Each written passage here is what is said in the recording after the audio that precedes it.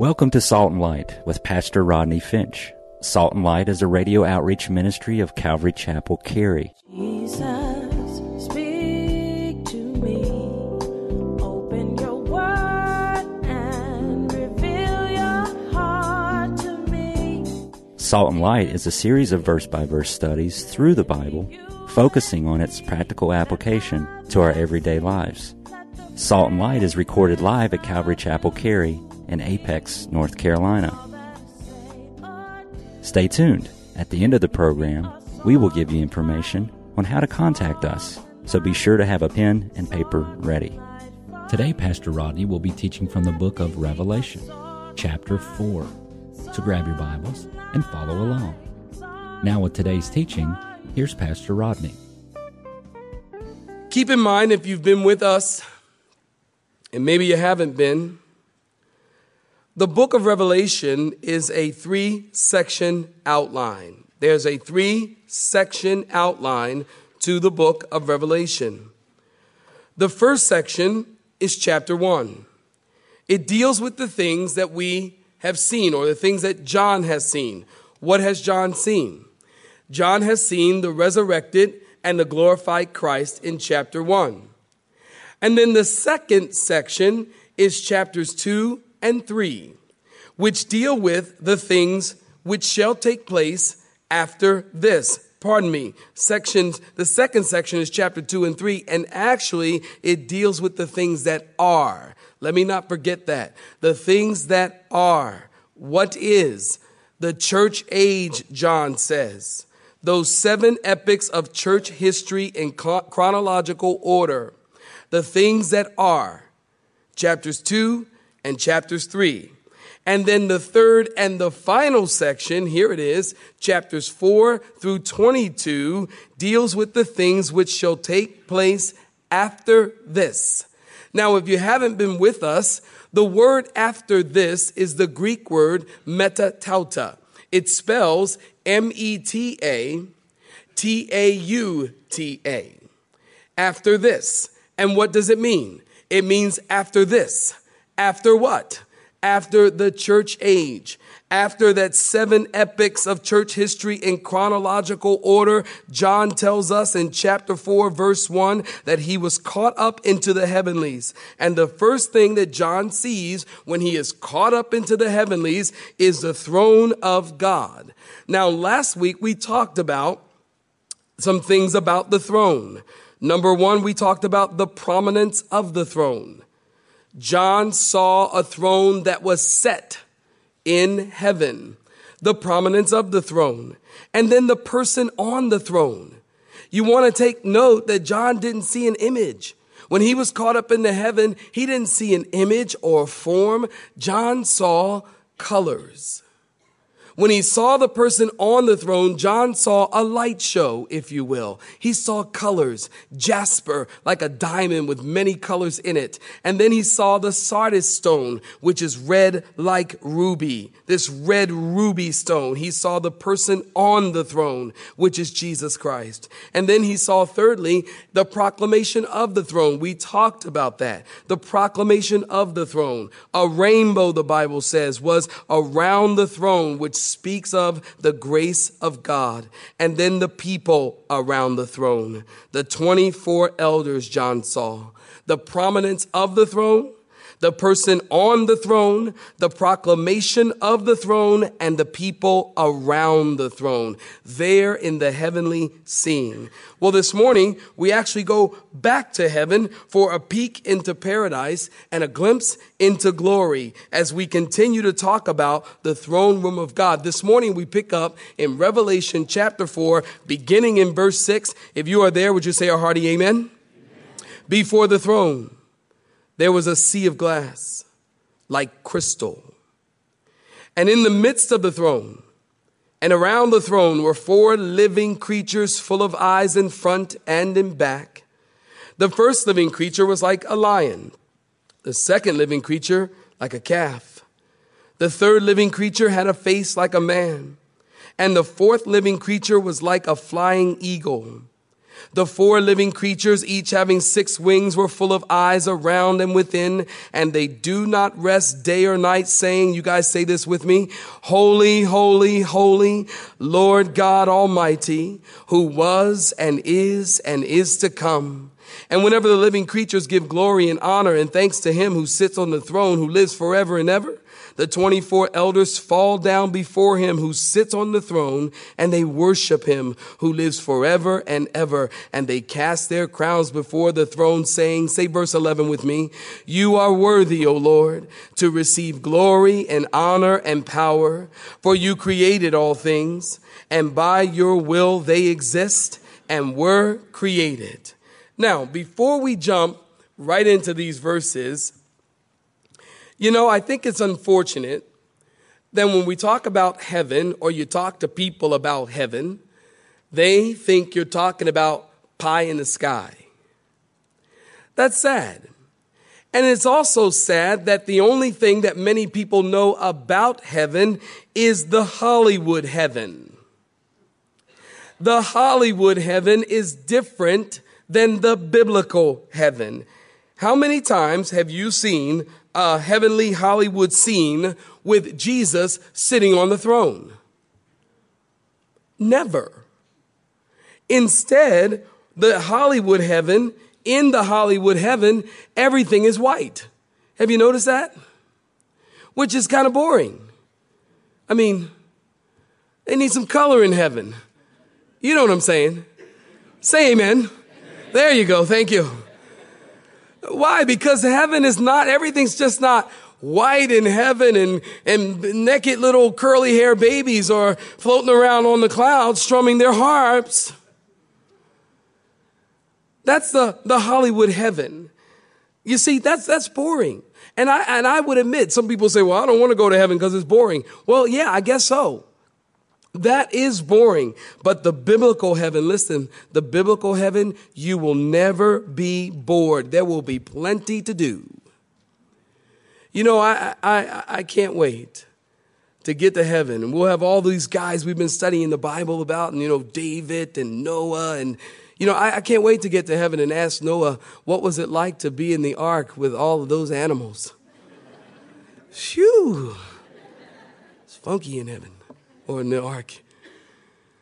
And ask David, what was it like to slay Goliath? I can't wait. And ladies, you ladies like to do like the tea parties and stuff.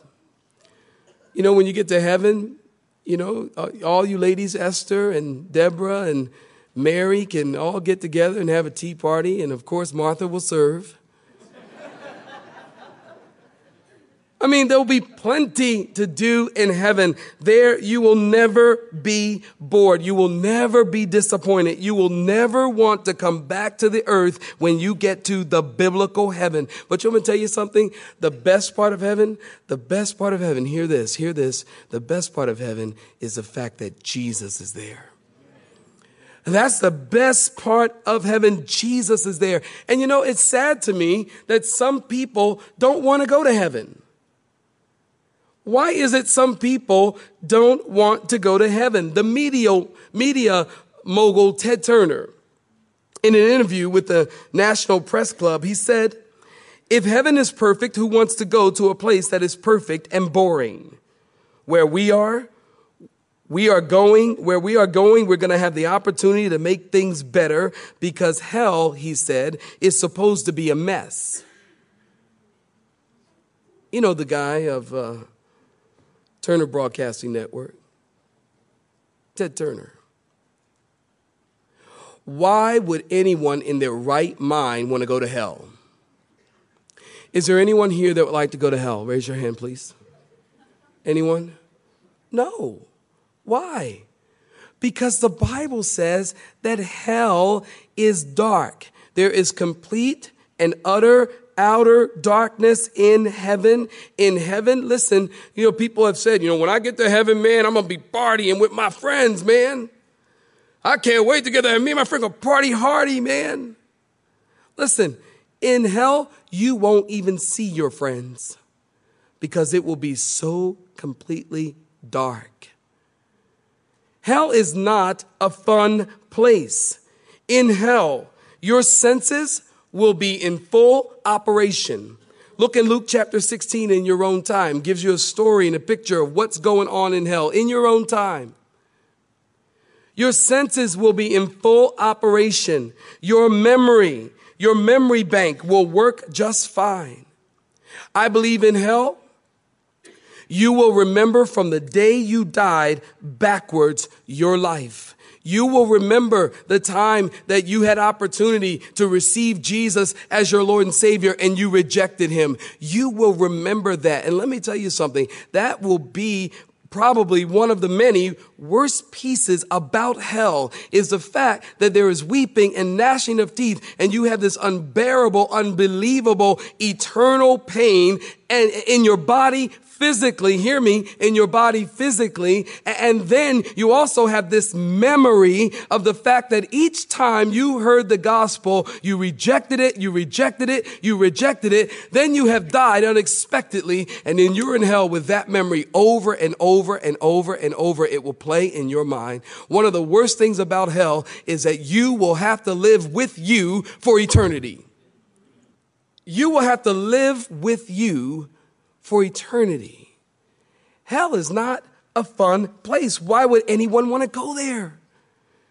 There's moaning and weeping and gnashing of teeth. You know what it means to gnash your teeth? It means that you are in such unbelievable, unbearable pain that you just kind of bite down and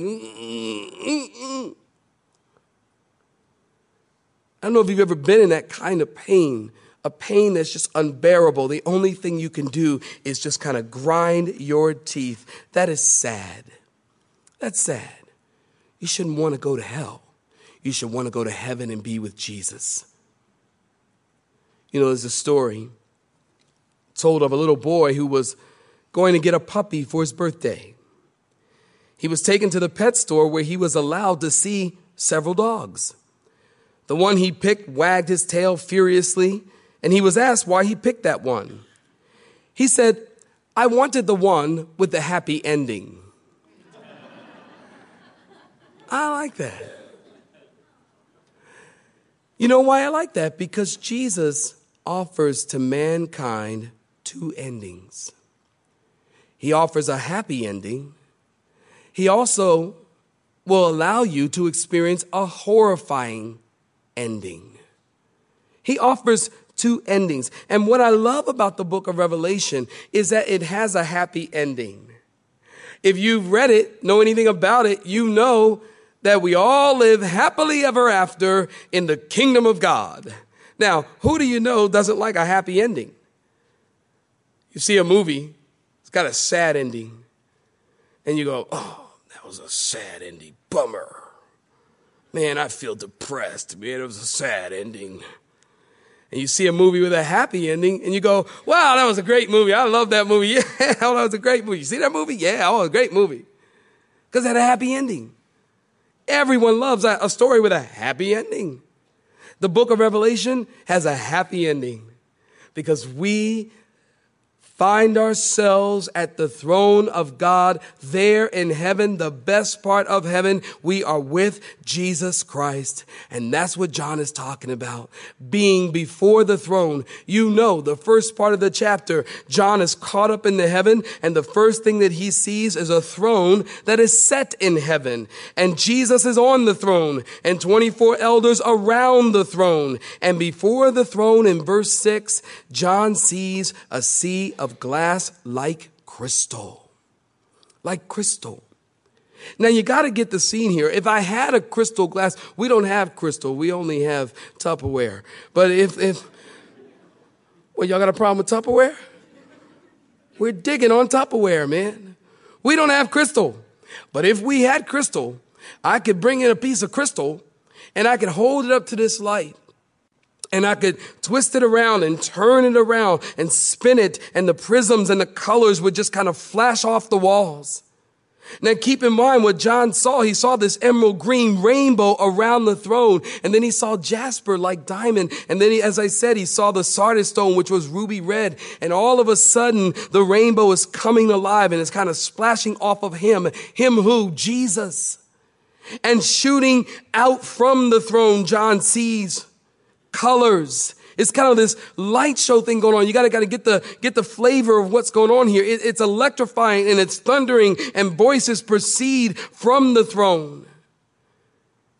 And John gets there into heaven. And shooting out from the throne is all of these colors. And he heard these living creatures chanting, "Holy, holy, holy, Lord God Almighty, who was and is to come." Listen, what John sees is better than VHS, DVD, quadraphonics. Man, this is like living creature technology.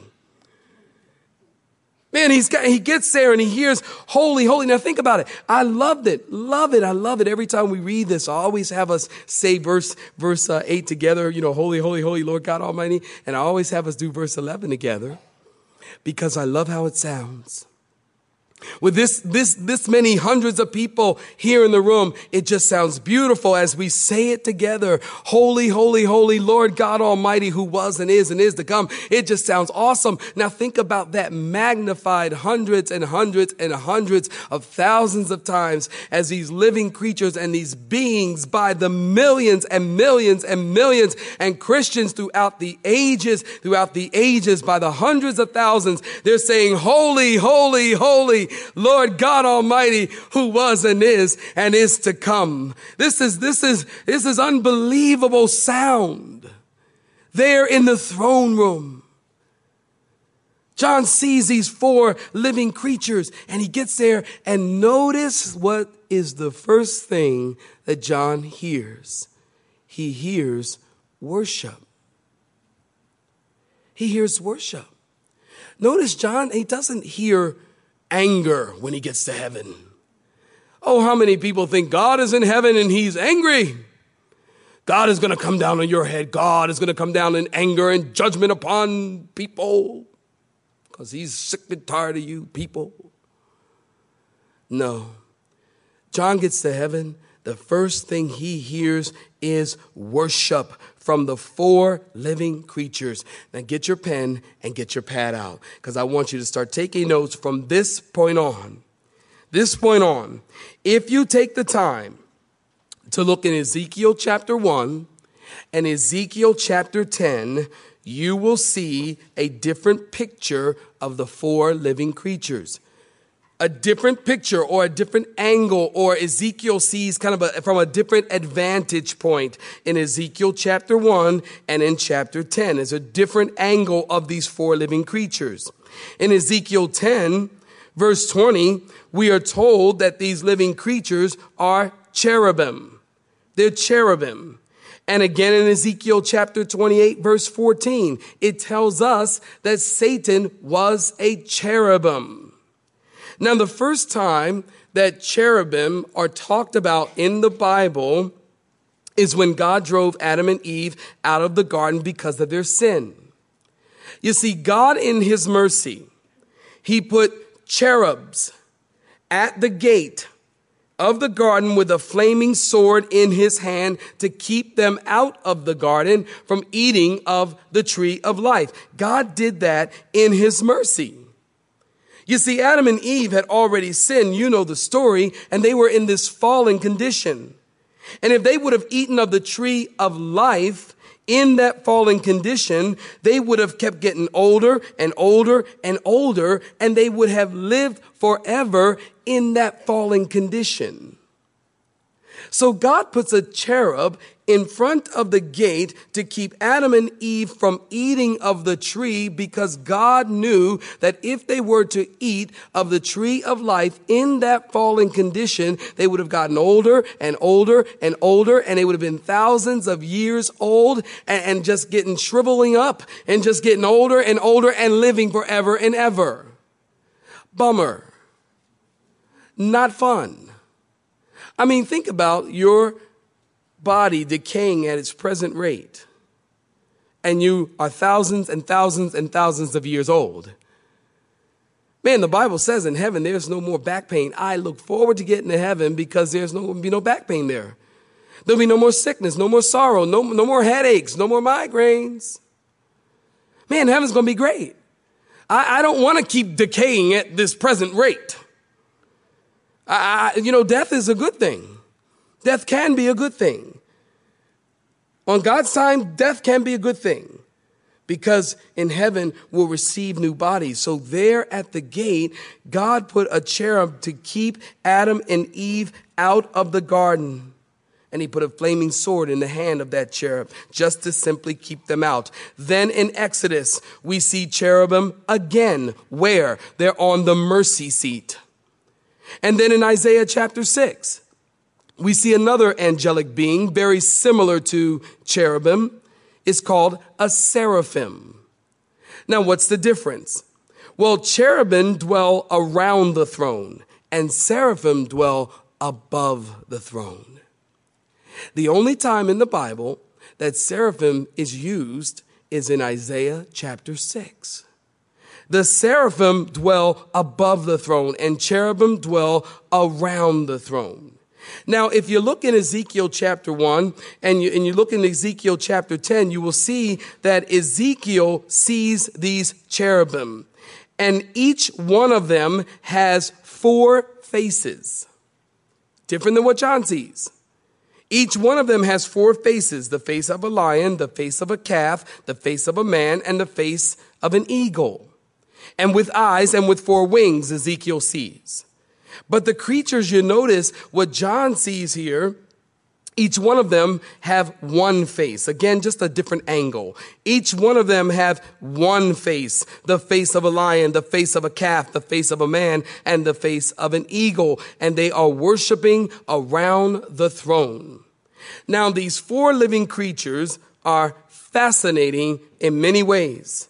They have eyes, or they're just full of eyes in the front and in the back, which means nothing escapes their view. They never cease beholding the glory of the Lord and the purpose of God and declaring them as holy. These living creatures, they apply themselves and they don't miss anything. Very interesting. Now, since early church history, 2nd century and onward with Irenaeus and other great teachers, they have recognized that the 4 faces of the cherubim correspond with the 4 gospels of the New Testament. Matthew presents Jesus as king, and the symbol is a lion. Matthew presents Jesus as servant, and the symbol is an ox, and it speaks of servitude. Mark presents Jesus in humanity as the Son of Man, seen in the face of a man. And John presents Jesus as the Son of God, pictured as an eagle. Matthew presents Jesus as the king. The symbol is a lion. Mark, Jesus, as you study the Gospel of Mark, you see Jesus is serving. So Mark presents Jesus as a servant, and the symbol is an ox, speaks of servitude. Luke presents Jesus as the Son of Man, speaks of humanity. We see a face. And John presents him as the Son of God, pictured as an eagle. Interesting, I was out a couple of days ago with a friend, and we were just walking around on some undeveloped property, and he saw this eagle. And you guys know I'm from Philly, so I'm still getting used to this nature thing out here in North Carolina. I'm from the city. And he said, "Oh, there goes an eagle, there goes an eagle." And I said, "How you know it's an eagle?" He said, "Well, I saw his white head when it was coming this way here." Did you know that the eagle flies higher than any other animal? And get this, the eagle is the only animal in all of creation that can look directly into the sun and not have his eyes burned out. Isn't that interesting? In other words, he's got these like polarized Ray-Bans that just kind of come down over his face. He's got these cool glasses he's flying around there, looking at the sun. I think that's cool. And the Bible says that Jesus is the Son of God. And he is the only one that can really look on the glory of the Father. Interesting. Now, these 4 living creatures, who are they and what they represent? A question that still yet, after thousands of years, remains unanswered. You have been listening to Salt and Light, a radio outreach ministry of Pastor Rodney Finch in Calvary Chapel, Cary, located in Apex, North Carolina. Join Pastor Rodney Monday through Friday at this same time. For information regarding service times, you can contact us at 1-800-293-0923. That's 1-800-293-0923. Or you may listen to today's broadcast in its entirety by visiting the media library on our website at cccary.org.